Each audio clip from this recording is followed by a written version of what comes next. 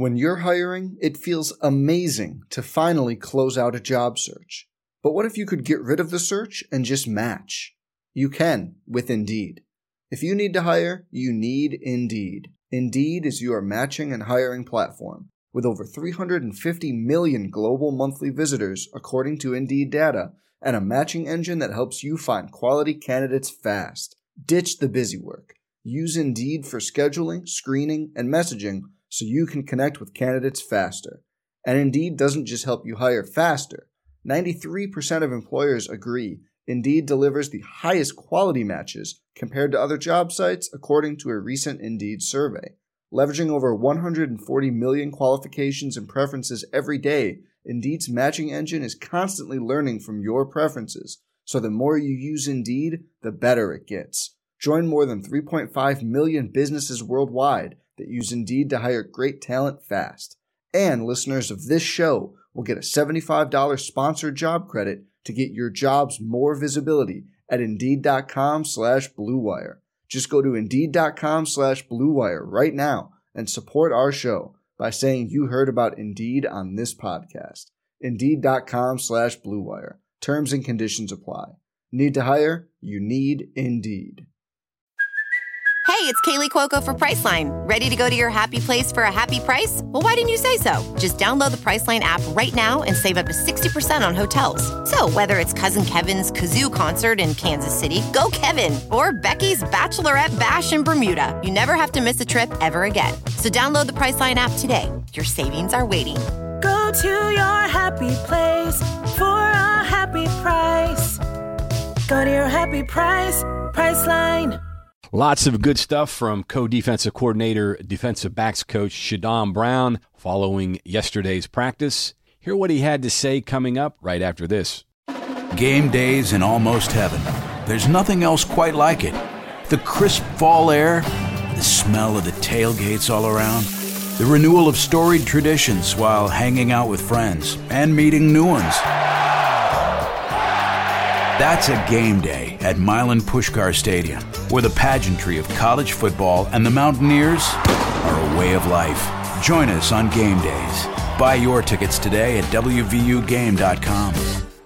I was not here in body, but I was here in spirit, and I watched every practice through our film system at home, so I did see everything. But we've got a ton of new guys in the secondary across the board.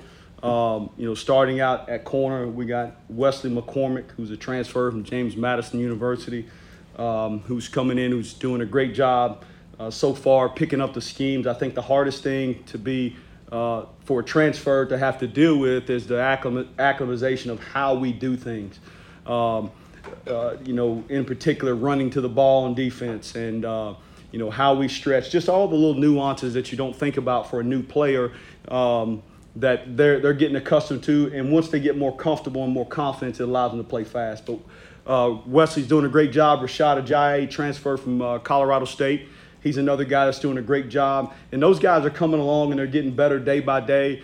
And you can just see the confidence. I always look at players, when I look at their feet and how their feet move out on the field during plays, I can tell panic feet means confusion. Smooth feet, smooth movements means confidence. And when you have confidence, that means you have knowledge of what you're doing and you can play faster. So those two guys are doing a great job right now. And obviously a couple of those freshmen that are out there that are new players, Mumu Ben Wahad and Jacoby Spales, obviously they're young guys. They're really talented, are going to be great players, but they're still in the development stages right now. Both Neil and Leslie have touched on the experience of the guys that you've brought in via transfer. You guys are set to face a lot of good quarterbacks this year. So how valuable is that experience when you go up against, Quinn Ewers or Slovis or whoever you may face this year? Yes, well, we brought in the guys with experience by design. And we felt like we needed some older guys because of the guys that left the program. We felt like we needed some experience, and we went out and we got two graduate transfer guys that have played a lot of football at their respective schools. And I think it's really where it'll pay dividends when we go up the road, up to Pitt and play those guys in front of 70,000 people. Rashad and Wes, they won't be nervous. as opposed to a young player who's never been in that type of environment. That's where the experience factor will really shine, is in the big environments. Your thoughts of Charles Woods? I know you're going to have to put a lot on his shoulders this year. Yeah, Charles Woods is the best corner in the Big 12, in my opinion. Charles is really steady. Sometimes practice for him is really easy because he's confident. And, I always say it, knowledge equals confidence, which equals playing fast, and he's got it. He's improved his body. He's improved his conditioning. I think he can cover anybody in the country. And he's the thing that he's done that I'm really proud of is he's grown from a maturity standpoint, and now he's becoming a coach. I can correct Charles on the field and then get him to go coach another player up right after that. That's where his growth has come. But I'm expecting a big year, and barring any injury, knock on wood, I think he's the best corner in the Big 12. Did what he did last year kind of open your eyes that, these guys from FCS in the right circumstances can be really helpful? Hungry guys that want to prove themselves. Did that open your eyes a little bit to, Well, I coached at that level. I cut my teeth at the FCS level, coaching at Wofford College. And I know there's good players at that level, but I think the DNA of West Virginia is blue collar. Guys that are underdog mentality. And guys that are coming up a level have that chip on their shoulder, that they're coming from the FCS, so they have a lot to prove. And so those guys fit our DNA probably as well as anybody from the transfer market because of the DNA of the state of West Virginia in this program. And so what I was surprised by is how quick it happened for him. But you got to remember, Charles was banged up in fall camp last year, and he missed a couple games early. If he would have had those reps, he would have been able to shine a lot sooner than he did. But about midway through the season, he got more reps, and I always tell him, make your reps count. All right, don't count your reps, make your reps count. And he went out there and he flashed. Well, if you get anything close to that from the guys you brought in, and you struck gold again. Correct. That's what we're hoping. And those guys are cut from the same cloth. As we bring in transfers, one of the things Coach Brown, and I've been involved with a lot of the secondary transformation, one of the things that Coach Brown is big on is the character and the right fit. And we vet guys as much as we can and call and do our homework, and we want to bring the right type of people. And one of those key elements that I look for is a guy hungry? Does he have a chip on his shoulder? Is he coming here with a purpose, or is he coming here to do us a favor? And if it's a favor for us because he feels like he's up here, he's not going to fit at this place.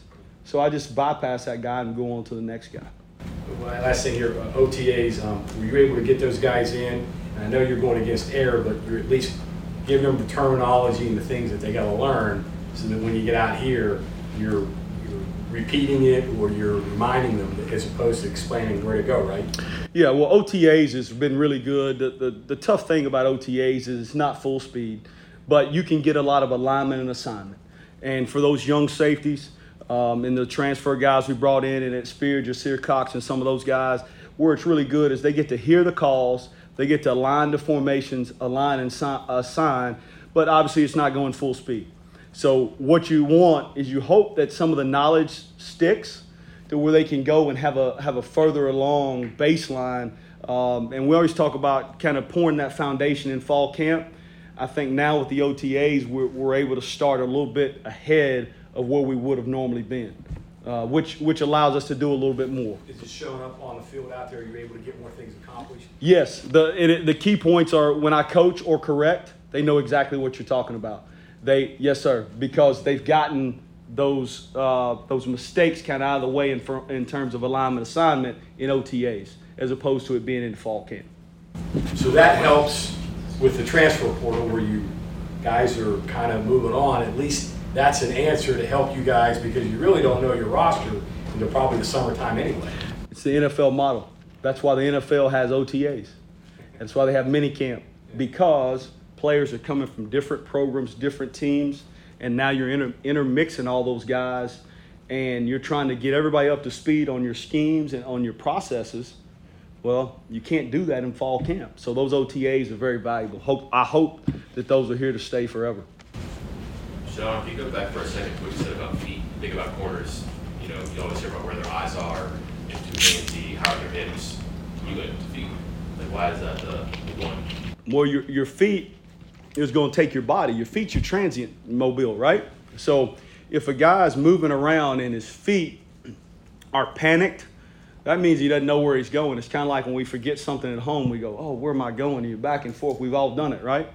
But when you're confident in where you're going, you're smooth, and you go A to B, that's what I look for in the DB when they're out there for the first time. Is their feet panicked? If their feet's panicked, I know they don't know.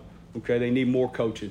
If their feet is smooth and moving steady, I know that guy has knowledge of what he's doing, and he can play from A to B and make plays. So all the stuff I mentioned, eyes, hip speed, you can't do a whole lot with that right now because you can't go full speed, full pads, full tilt. Well, you can see feet.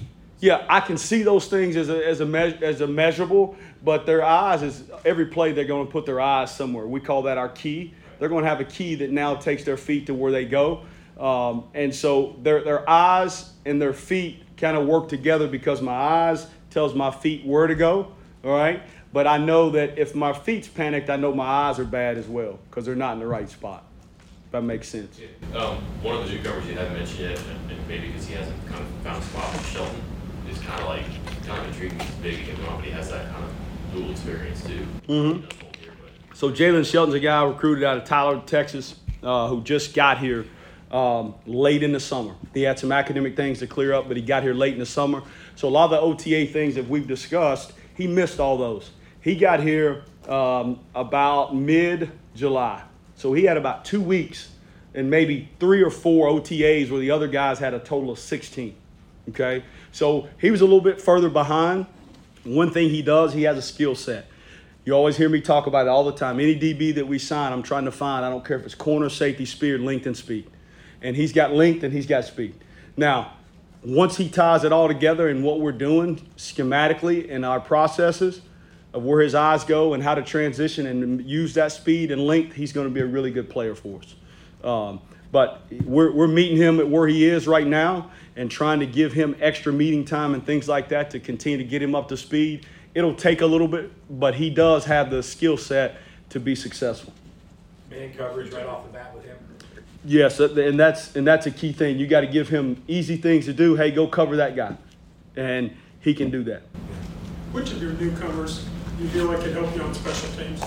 All of them, every one of them. This year. In this day and time, with the way the climate is, I'm not a big believer in redshirting anybody. I want them to play. They come to college to play. I want them to play, and they're fast.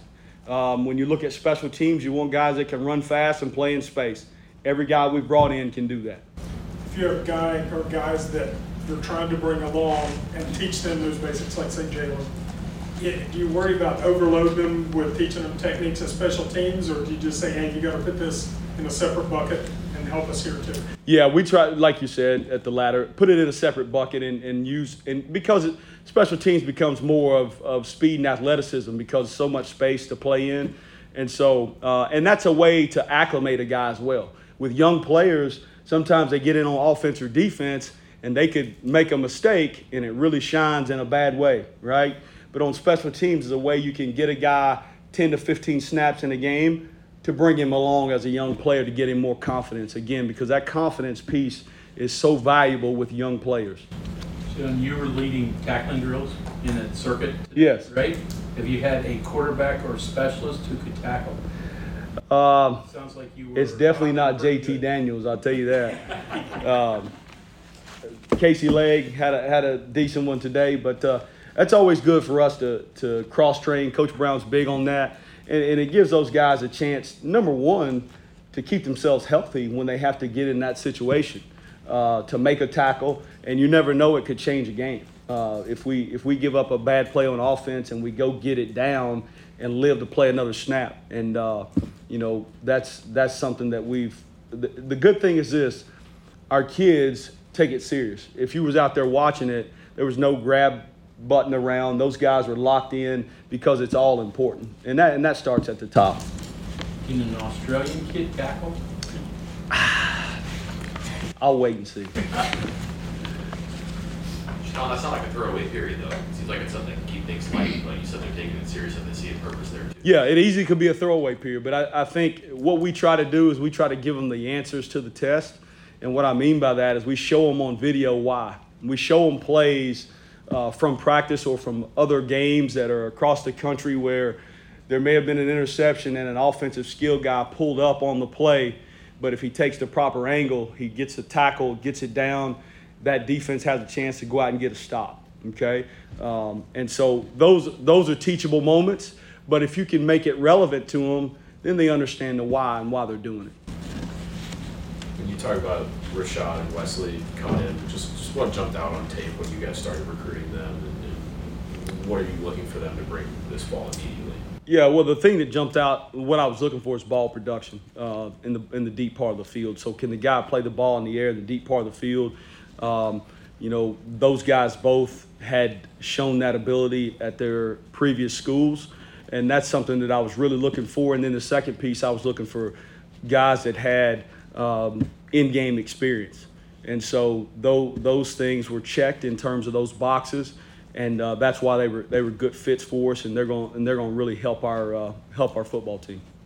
And they're good people. They are good people. Let me add that, because I'm always big on those guys have come into a new program and indoctrinated themselves, and if you got around them, you would have thought that they've been here for 4 years. That's the right transfer that we're bringing in. Development of Andrew Wilson-Lamp, where's he? Drew is doing a great job. I think one of the things he did a great job in the offseason is change his body, as well as he has grown so much mentally. He was a guy that was a wide receiver that moved over to defensive back, and last year was a lot of growing pains. And then this summer is going into this fall camp. His confidence is much higher. His knowledge of what we're doing is much higher, and it's allowing him to play fast and make some plays. But I'm pleased at where he is as well. One of the longer guys you got, right? Yeah, he's right around the 6'2" range. I wish they all were that tall, but he's one of the longer guys. Jalen Shelton is a long guy, but he's long and he can run like the wind as well. You mentioned the weight gain there, and that seems to be a theme across the board. You need to be a bigger football team. I guess the concern is it what you look like today? You got to make sure you look like that November 10th or whatever. That's why we got a guy by the name of Mike Joseph and Haley Bishop, our nutritionist. That's what their job is to keep those guys in tune with their bodies. And I think it's just, I always say it's knowledge. You don't know what you don't know. And so what happens throughout the seasons, their bodies start to break down, which is a natural thing, right?